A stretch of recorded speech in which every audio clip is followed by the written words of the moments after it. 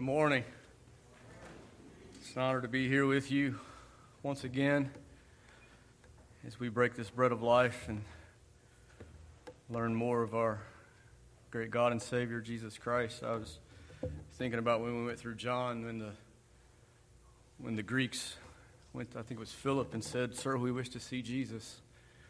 And what a request that is. And my prayer is that this morning that we would see Jesus through the lens of Scripture, and that we would be ever more grateful for what He has done for us.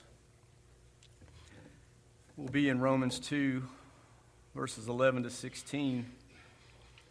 So we've been working our way through Romans, and we've landed ourselves in a section from chapter 1, verse 18, that goes all the way to chapter 3, verse 20. And what we're learning is that there can be no assurance of salvation apart from the saving work of Christ. In this section, Paul is really harsher toward the Jews because they have a greater knowledge of the law. And there's a level of privilege or pride on their behalf because they're God's chosen people. The reality is that they're more accountable because they are God's chosen people. On the other hand, we see that the Gentiles also without excuse because the law of God is written on the hearts of every man. We have a conscience. We know right from wrong. Even the most devout atheist knows right from wrong. The joke is that even Hitler probably loved his mother. So that this conscience testifies to the law of God that's innate in every man. So both Jew and Gentile both need the gospel, this glorious gospel of Christ. And just before Paul goes into this long dissertation in chapter 1, verses 16 and 17, he says, "For I am not ashamed of the gospel of Christ, for it is the power of God to salvation, for everyone who believes, for the Jew first, and also for the Greek. For in it the righteousness of God is revealed from faith to faith, that is, as it is written, the just shall live by faith." And then he goes on into this long dissertation, starting in verse 18. The just shall live by faith. There's no amount of knowledge of the law that's going to save you. There's no amount of ignorance to the law that will excuse you. Every man is accountable. So last week we went through verses 6 through 11 in chapter 2 here. And I'm just going to read it to kind of refresh our minds. It says, "He will render to each one according to his deeds eternal life to those who by patient continuance in doing good seek for glory, honor, and immortality. But to those who are self-seeking and do not obey the truth, but obey unrighteousness, indignation and wrath, tribulation, anguish on every soul of man who does evil, of the Jew first and also the Greek, but glory and honor and peace and everyone who works what is good, to the Jew first and also to the Greek." You notice he says to the Jew first and then also to the Greek. That's pointing to the higher accountability that they have. And then verse 11, for God shows no partiality. This is important. And if you're able, please stand with me as we read Romans 2, 11 to 16. This is the word of the living God. "For there is no partiality with God, for as many as have sinned without the law will also perish without the law. And as many have sinned in the law will be judged by the law. For not the hearers of the law are just in the sight of God, but the doers of the law will be justified. For in the Gentiles who do not have the law, by nature do the things in the law, these also not having the law are law to themselves, who show the work of the law written in their hearts, their conscience also bearing witness, and between themselves their thoughts accusing or excusing them, in the day when God will judge the secrets of men by Jesus Christ according to my gospel." Merciful Father, as we break this bread of life, I just pray that you would nourish your people. Lord, bless the preaching of your word. Use me in spite of me. Lord, lend us the spirit that inspired this holy text to incline our hearts on it, and that we may apply it. Lord, we love you and we praise your holy name. It's the matchless name of Christ, all of God's children said. Amen. So God shows no partiality, or there is no partiality with God. So Deuteronomy says, "For the Lord your God is the God of gods and Lord of lords, the great God, mighty and awesome, who shows no partiality nor takes a bribe." Job 34:19 says, "Yet he is not partial to princes, nor does he regard the rich more than the poor, for they are all the work of his hands." Acts 10:34, "Then Peter opened his mouth and said, 'In truth, I perceive that God shows no partiality.'" Ephesians 6:9, "And you masters, do the same thing to them, giving up threatening, knowing that your own master also in heaven, and there is no partiality with him." So we understand that God is no respecter of persons based on anything: how much money you have, how little money you have, what kind of house you live in, the car you drive, your status in society, in church, you're a politician. It doesn't matter.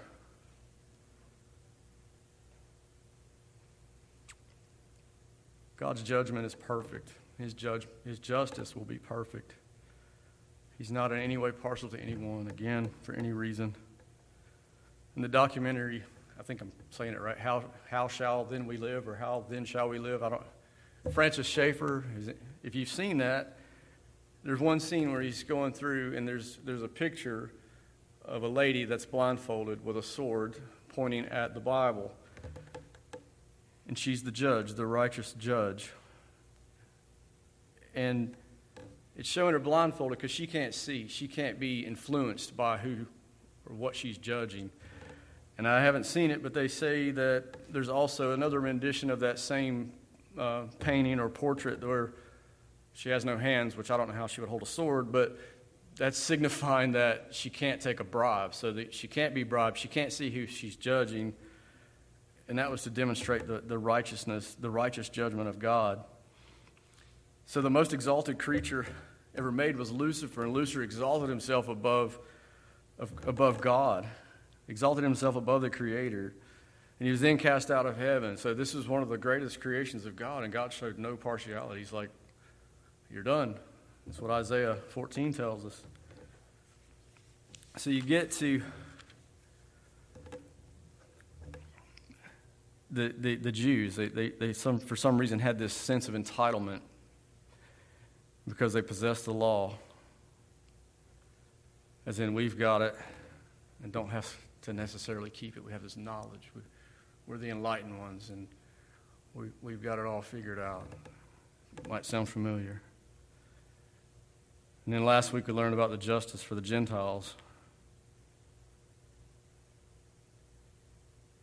The Gentiles were expecting grace because of their lack of knowledge, or they would expect grace because we didn't know better. In Luke 12,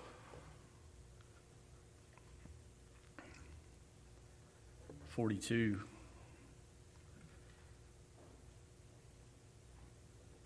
and the Lord said, Who then is that faithful and wise steward whom his master will make ruler over his household, to give them their portion of food in due season? Blessed is that servant whom his master will find so doing when he comes. Truly I say to you, he will make him a ruler over all that he has. But if that servant says in his heart, my master is delaying his coming, and begins to beat the male and female servants, and to eat and drink and be drunk, the master of that servant will come on a day when he's not looking for him, and an hour when he is not aware, and will covet him in two, and appoint him his portion to the unbelievers. And that servant who knew his master's will and did not prepare himself or do according to his will shall be beaten with many stripes. But he who did not know yet committed things deserving of stripes shall be beaten with few. For everyone whom as much is given, from him much will be required, and to him who as much has been committed, of him they will ask the more. So what he's saying here is, with greater knowledge comes greater responsibility. That's what James tells us, to be swift to hear and slow to speak. This is wisdom. And he's talking about God's word. When when you speak God's word and preaching or teaching, you're more accountable. You're doubly accountable is what the word tells us. And that shouldn't be taken lightly. So the Jews had knowledge but little wisdom. There's no application. It was like, well, we've got the law, but we're gonna apply the law to all these people, yet we really don't do it. And Christ dealt with that. He called them hypocrites and whitewashed sepulchres. He washed the outside of the cup. The inside of the cup's still dirty.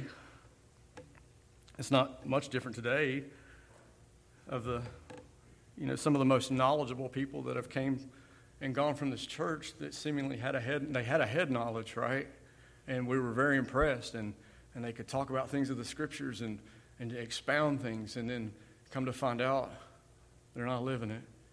I mean, I had a lady, a gentleman that came here for a little while, and he worked with a lady in the congregation, and after he left, she started telling me all these things in his language at work and the way he talked about women, and I was furious. I said, why didn't you tell me? We got to know these things. And she was embarrassed to even tell me. And I'll tell you guys, if something like that's happening, you tell us.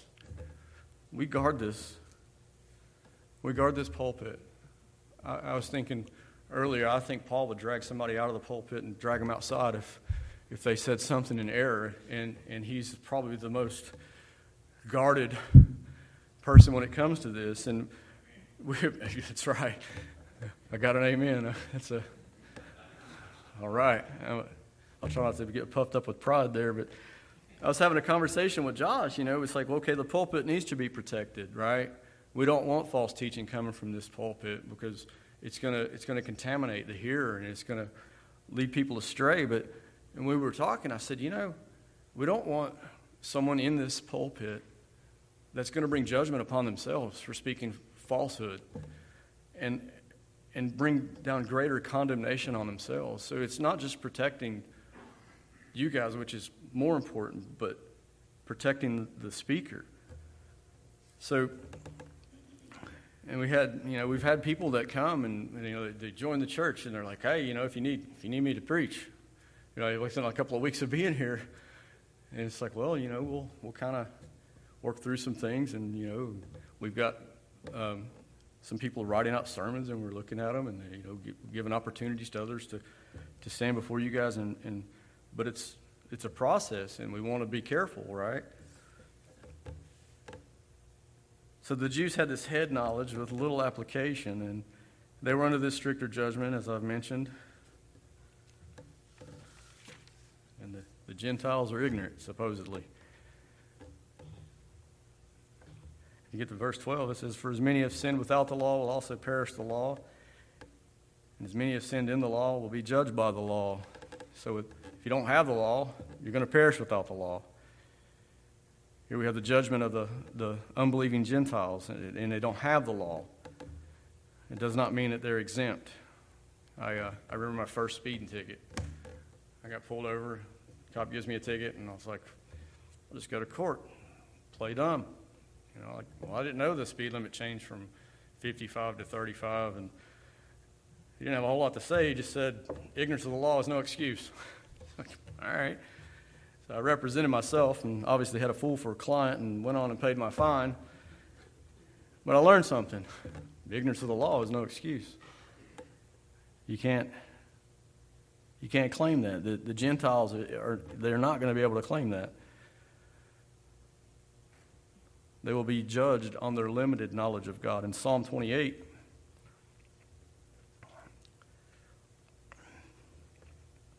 verse 4, it says, give them according to their deeds and according to the wickedness of their endeavors. Give them according to the work of their hands. Render to them what they deserve. They have some knowledge because it's written on their hearts. We see that unbelievers will be judged according to their deeds, obviously. So this word in the Greek is apollume. It means to destroy but not annihilate, right? If you annihilated someone, they'd be gone. To destroy, you get it? Punishment. Eternal punishment. So we know all have sinned and fall short of the glory of God, according to Romans 3, and each person is without excuse as God has revealed himself to everyone in his creation. Romans 1:19 and 20. Can't claim ignorance. And then Paul turns to the Jews again and says, and as many have sinned with the law will also be judged by the law. So all sin will be judged, and the Jews are not exempt because they know the law, and it's far from it, like I've mentioned. There's a greater condemnation coming for those who simply just have a head knowledge. So they're judged according to their greater knowledge. And then now, I got some worse news. Not only do we have the law, we possess this knowledge of the law. On top of that, we have the gospel. We've got the whole picture. All of it.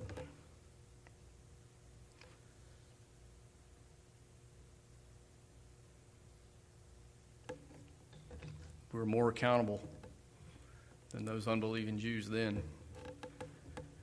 In Matthew 11, verse 20 to 24, he said, then he began to rebuke the cities in which most of his mighty works had been done. Because you did not repent, woe to you, Chorazin! Woe to you, Bethsaida! For if the mighty works which were done in you had been done in Tyre and Sidon, they would have repented long ago in sackcloth and in ashes.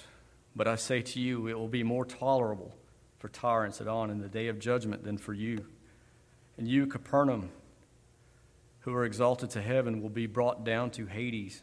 For if the mighty works which were done in you had been done in Sodom, it would have remained until this day. But I say to you that it shall be more tolerable for the land of Sodom in the day of judgment than for you. So these people had the truth. They sat in front of Christ. They saw his mighty works. They saw the gospel, the epitome of the gospel, the great rabbi in front of them, yet they rejected it. He said that it would be more tolerable for Sodom, the day of judgment. We understand that Sodom was an awful place. All that reject Christ will spend eternity in hell. That's the long and short of it. Your greatest works are as the filthy rags. And all that spend this eternity in hell will not receive the same punishment. The worst of eternal punishment is reserved for those that wasted the greatest spiritual opportunity. Those that had the greatest opportunity will suffer greater than those that never heard. The faraway tribe that everybody likes to talk about. Theirs is not going to be as bad as the ones that heard the truth. Hebrews 6.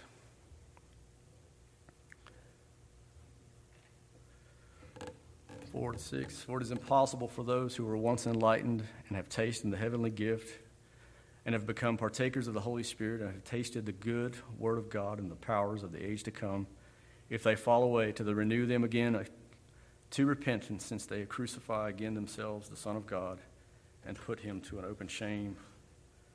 In short, if you're enlightened to the truth and you fall away, it is impossible to be re-enlightened, as in crucifying Christ again, putting him to an open shame, and shaming that work that was already accomplished. Can true believers fall away? Let me say this, absolutely. Can they fall away to an extent where people would look at them and say, they're gone? It would be only for a season for a true believer to kind of stumble and fall. Who knows how long that season is? I don't have a clue. So in hearing this word of God, it's the greatest opportunity as opposed to never hearing this great truth, right? Unless you fail to honor it in repentance, then you're much worse off. You're more accountable because you know this truth. You've heard this truth. Josh was telling me of a professor when he gave someone the gospel, and if they rejected it, he would say, now I have to tell you this, you are more accountable now because you've heard the truth and you've rejected it. That's a scary thing, or it should be. It's not normally, I guess, to an unbeliever.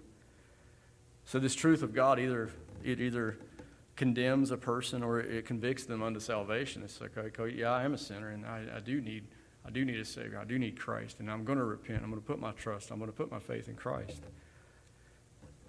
So we have this law. We have the gospel.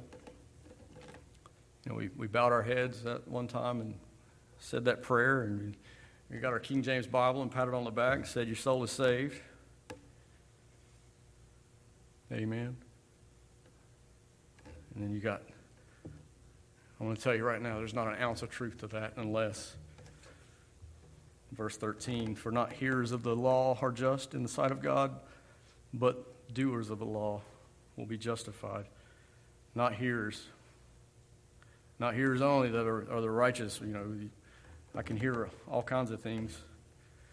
MacArthur points out that Paul does not use the word here for hearing in the usual sense, as is you can understand and comprehend. He uses the word akuates, which implies a person who is in the business of listening, right?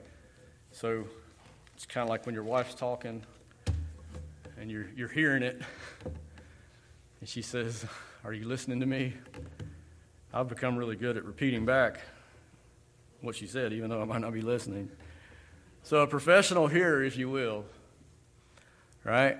So he goes on to say it's like a college student. His primary purpose is to listen to the teacher's instructions. He's going to be tested on it. And he's going to have to be able to apply this, right? All you wives are looking at your husbands, aren't you? So they're going to be tested. So you can also audit a class. You can take a college class and you don't have to take a test. You can just go to simply learn. And you don't have to be accountable for anything. You're not going to be tested. The Jews were auditing. Many Christians or so-called Christians are auditing. They hear it, they even may make a profession of faith, but their lives really don't reflect it because they're not doers of the law. So it says, let's look at James 1. Or I'll look at James 1. You guys listen. James 1:21 through 25. Therefore, lay aside all filthiness and overflow of wickedness, and receive with meekness the implanted word, which is able to save your souls. But be doers of the word, and not hearers only, deceiving yourselves. For as anyone is a hearer of the word and not a doer, he's like a man observing his natural face in a mirror. For he observes himself and goes away and immediately forgets what kind of man he was. But he looks into the perfect law of liberty and continues in it, and is not a forgetful hearer, but a doer of the work. This one will be blessed in what he does. So James switches. He used the same word for akoates, or the professional hearer, the auditor. If a man hears instructions but doesn't put it into practice, right? Wisdom is the application of knowledge. So it's like seeing yourself in the mirror and you're dirty and you don't clean your face off and you walk outside and you forgot that you're even dirty and everybody's looking at you and your face is dirty. It's the same when we look in the law of liberty and we don't have this desire to make any changes in our lives because the Spirit of God would be applying that law that we're looking at face to face with the law, applying it to our hearts and making us want to be better. So hearing the law and the gospel and not applying it leaves you filthy in the sight of God. Those that have the superficial word or this superficial knowledge are self-deceived. They have a knowledge that lacks wisdom.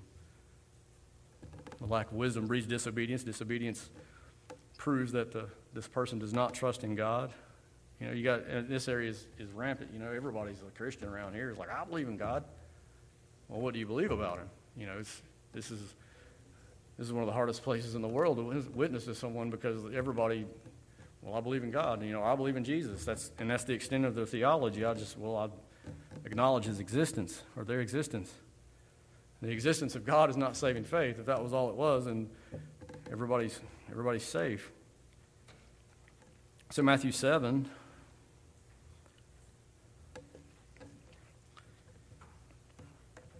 (24-27), it says, "Therefore, whoever hears these sayings of mine and does them, I will liken him to a wise man who built his house on the rock. And the rain descended, and the floods came, and the winds blew and beat on that house. It did not fall, for it was founded on the rock.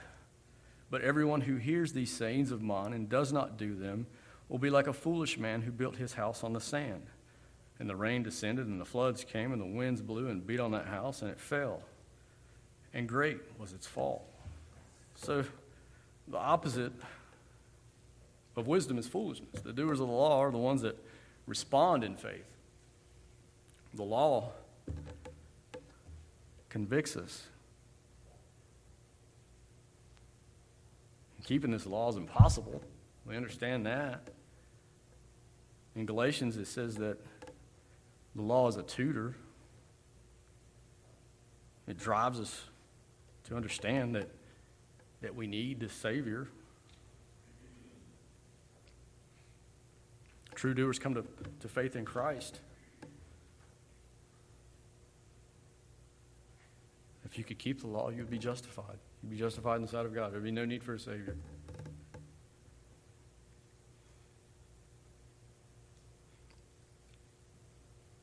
So in James 2:20, we're seeing this kind of played out.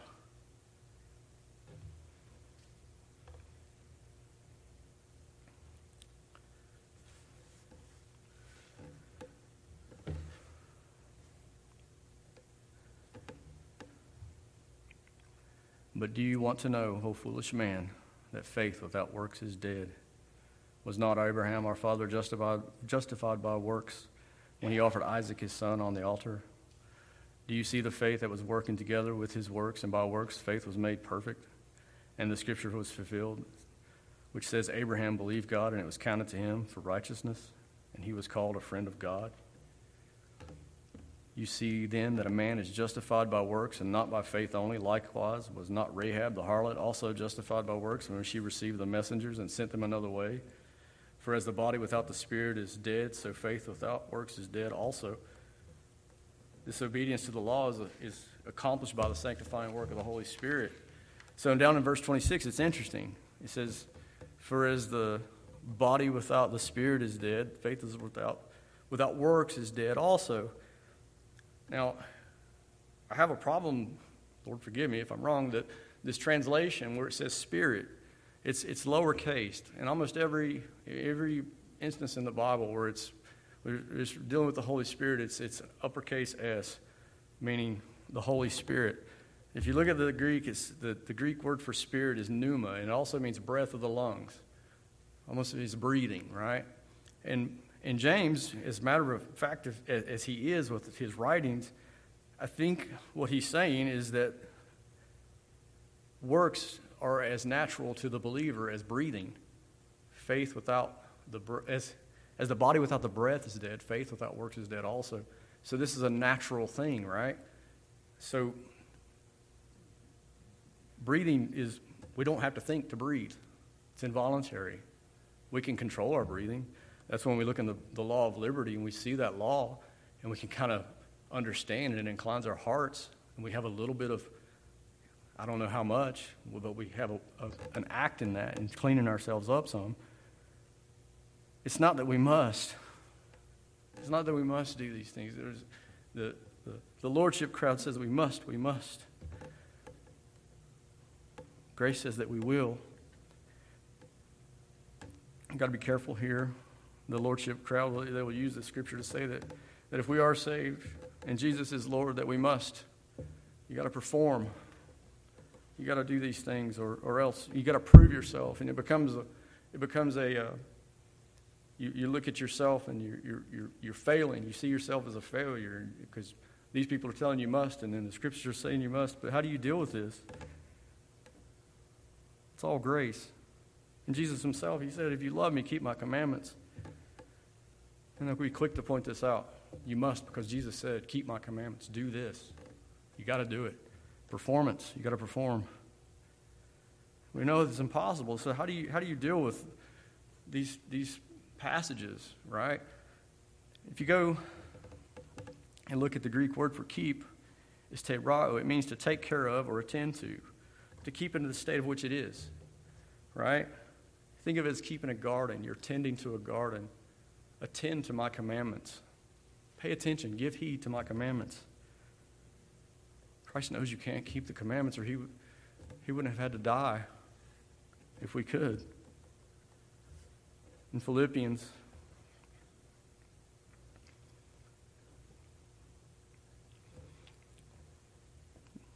chapter 1, verses 6 and 7, being confident of this very thing, that he who has begun a good work in you will complete it until the day of Jesus Christ. Just as it is right for me to think of this of you all, because I have put you in my heart, inasmuch as both in my chains in the defense and confirmation of the gospel, you are all partakers with me of grace. It doesn't say he that began a good work in you, and if you keep the law and you dot your I's and cross your T's, and he's going to bring it to fruition. It says he that began a good work in you will bring it to fruition. You can't. You're along for the ride. I don't really like that term, let go and let God, but if it ever applied to me right here, let God have his way with you. It's grace. It's all grace from beginning to end, no matter what anyone tells you. Ephesians 2. I think Romans 9 is the only one that rivals Ephesians 2 here. For by grace you have been saved through faith, and that not of yourselves is a gift of God, not of works, lest any man should boast. For we are all his workmanship, created in Christ Jesus for good works, which God prepared beforehand that we should walk in them. It's all grace. Works of this byproduct of that, as we learn in verse 10, grace, salvation, faith. The faith to believe is a gift, contrary to what the Armenian would tell you. He would say, I have faith. I conjured up this faith within myself. He will do this work because he is Lord. This is the gospel. This is the gospel. You can't keep the law. He could. He could keep the law, and he did. He took our sin, and he took the wrath of God for our sin. He grants us faith, and we believe. We're justified by works, absolutely. Christ, 100% Christ's work.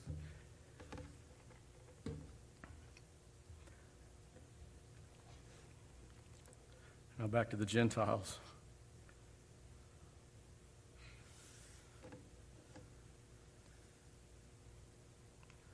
For when the Gentiles who do not have the law by nature do the things in the law, these, although not having the law, are law unto themselves, who show the work of the law written on their hearts, in their hearts, their conscience also bearing witness, and between themselves their thoughts accusing or excusing them.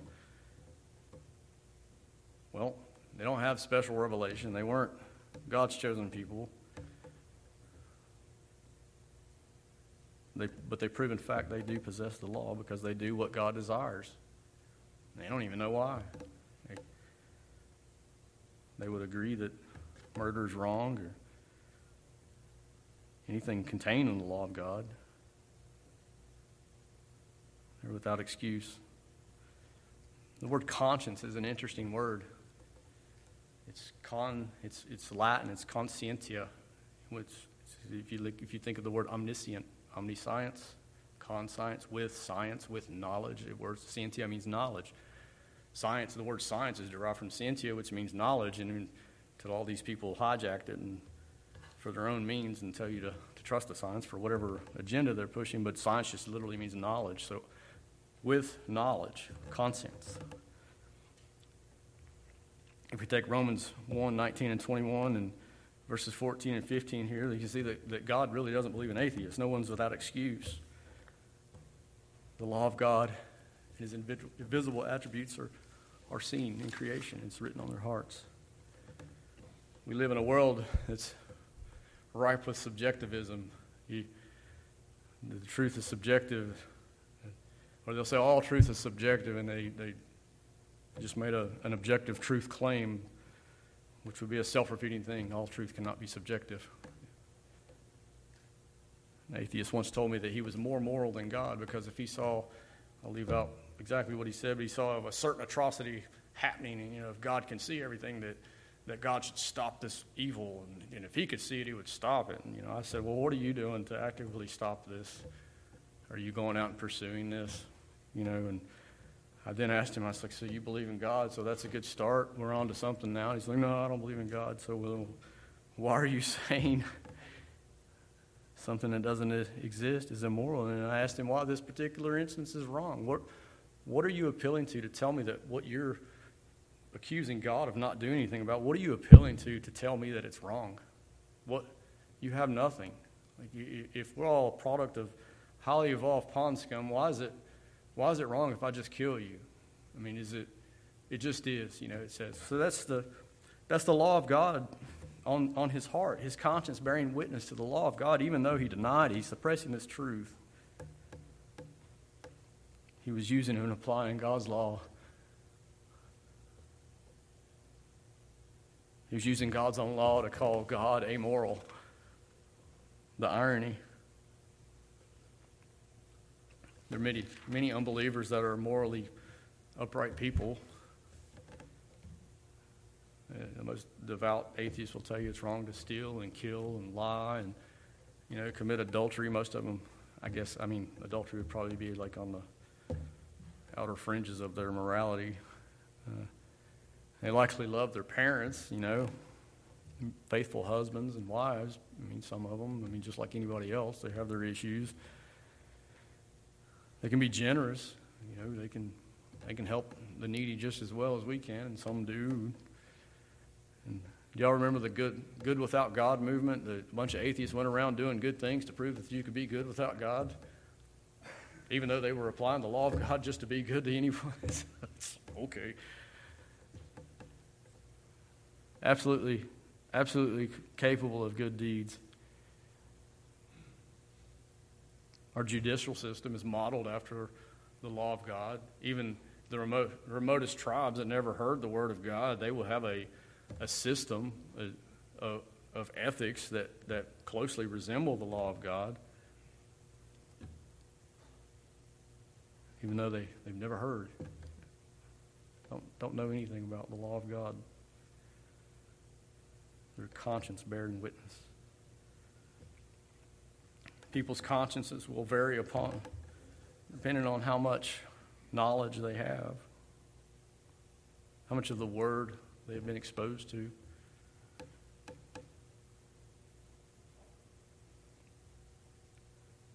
The conscience of the child of God will be operating on a much higher plane than someone that's not a believer, because we have the Holy Spirit working within us.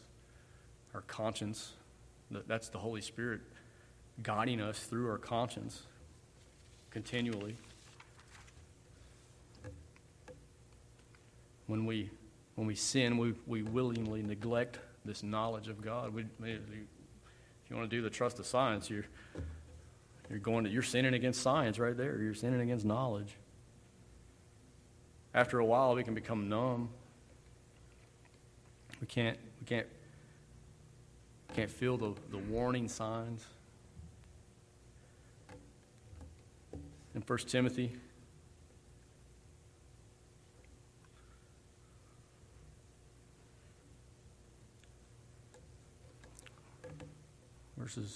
chapter 4, 1 and 2. Now the Spirit expressly says that in latter times some will depart from the faith, giving heed to deceiving spirits and doctrines of demons, speaking lies and hypocrisy, having their own conscience seared as with a hot iron. Cauterized is the idea. They can't feel it. You see these serial killers and they're like, well, it says he has no conscience. His conscience is seared. It's cauterized. He can't feel it.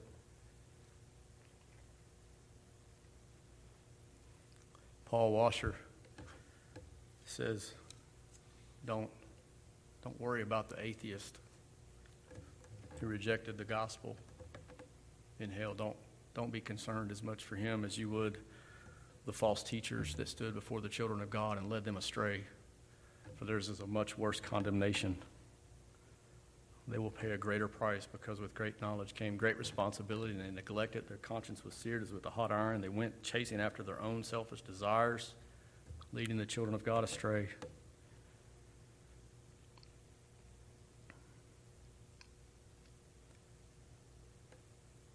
Our conscience is our guide. We've all heard that. Let's go to Romans 13, or I'll go there.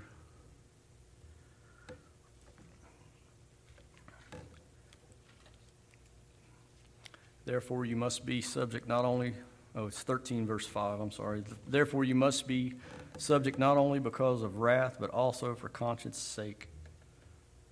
Our new desire is to please God. His law, it goes from a curse to a delight. We delight in the law of God as believers. We have this new desire. Our conscience is either approving or disapproving of whatever we're getting ready to encounter or what we're thinking or what have you. It will convict us. This new desire is a struggle sometimes, that conscience bearing witness to the truth of God. And it's like Paul says, I do the things that I don't want to do, and I don't do the things that I should be doing. It's that inner struggle that a believer has. In the day when God will judge the secrets of men by Jesus Christ according to my gospel. This is the final judgment that Paul is speaking of. The Lord who knows all things will judge the motives of each person's actions. In 1 Chronicles. Actually, let's go to Psalm. Psalm 139. O Lord, you have searched me and known me. It doesn't get any clearer than that. We're an open book to God, everything He knows. He knows you better than you know you.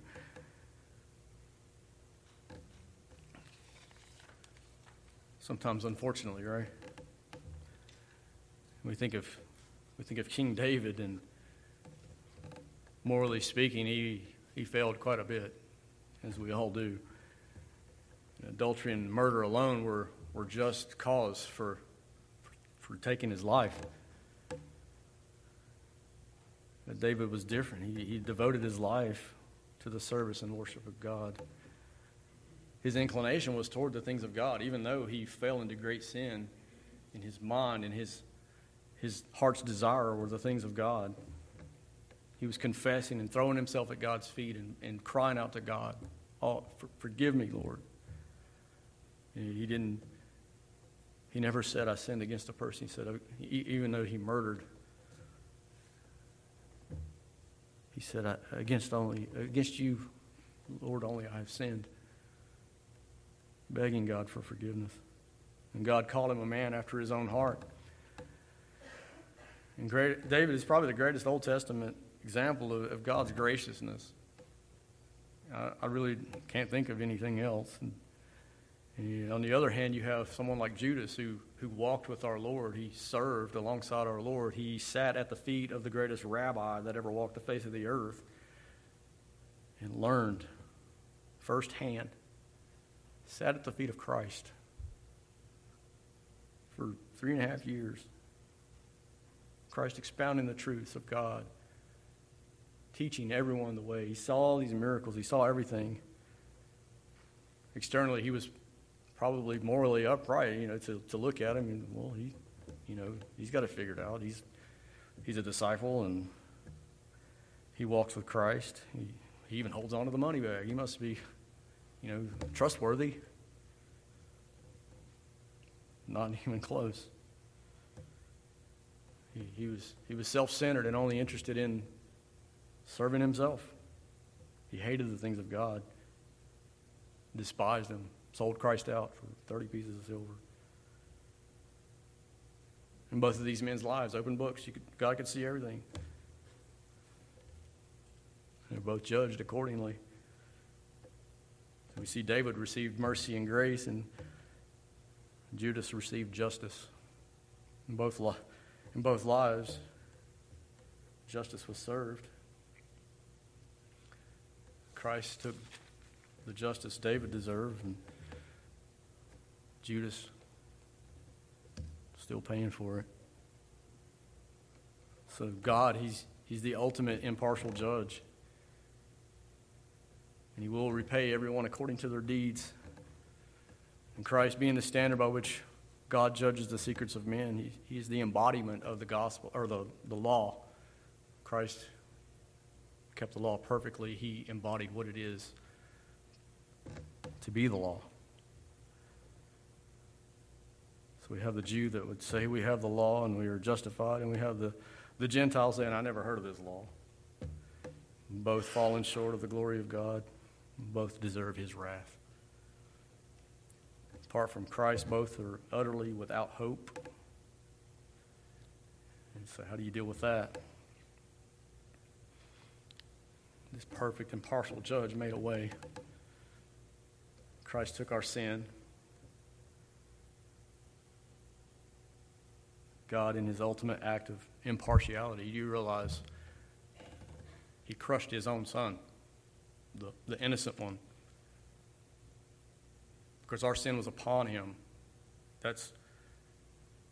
Sin must be punished, right? Our sin is on him, now it must be punished. It was the plan of God all along, but now it must be punished. And he showed no partiality in crushing his son. And consider this, dear friends, Christ is the only person that has walked the face of the earth that understood the full measure of what God's wrath is. He's the only person that could ever know it this side of eternity. He perspired blood because of the great stress that it brought upon him, because he knew what he was about to face. Yet God crushed him. He willingly took it. Isaiah 53 tells us that it pleased the Lord to bruise him. Out of the Father's great love, he punished the only innocent one, his son, on your behalf.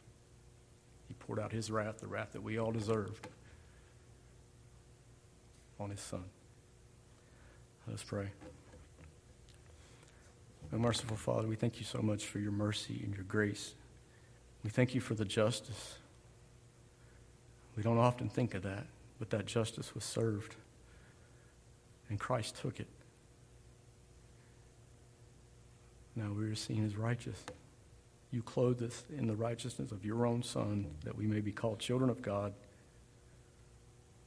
Lord, let us not be without excuse. Lord, I pray that if anyone here does not know you, that today would be their birthday into the kingdom of heaven. Lord, grant them repentance, the faith to believe. Lord, apply these truths to our hearts and let you be glorified forever in it. We love you and we praise your holy name. It's in Christ's name we all pray. All of God's children said.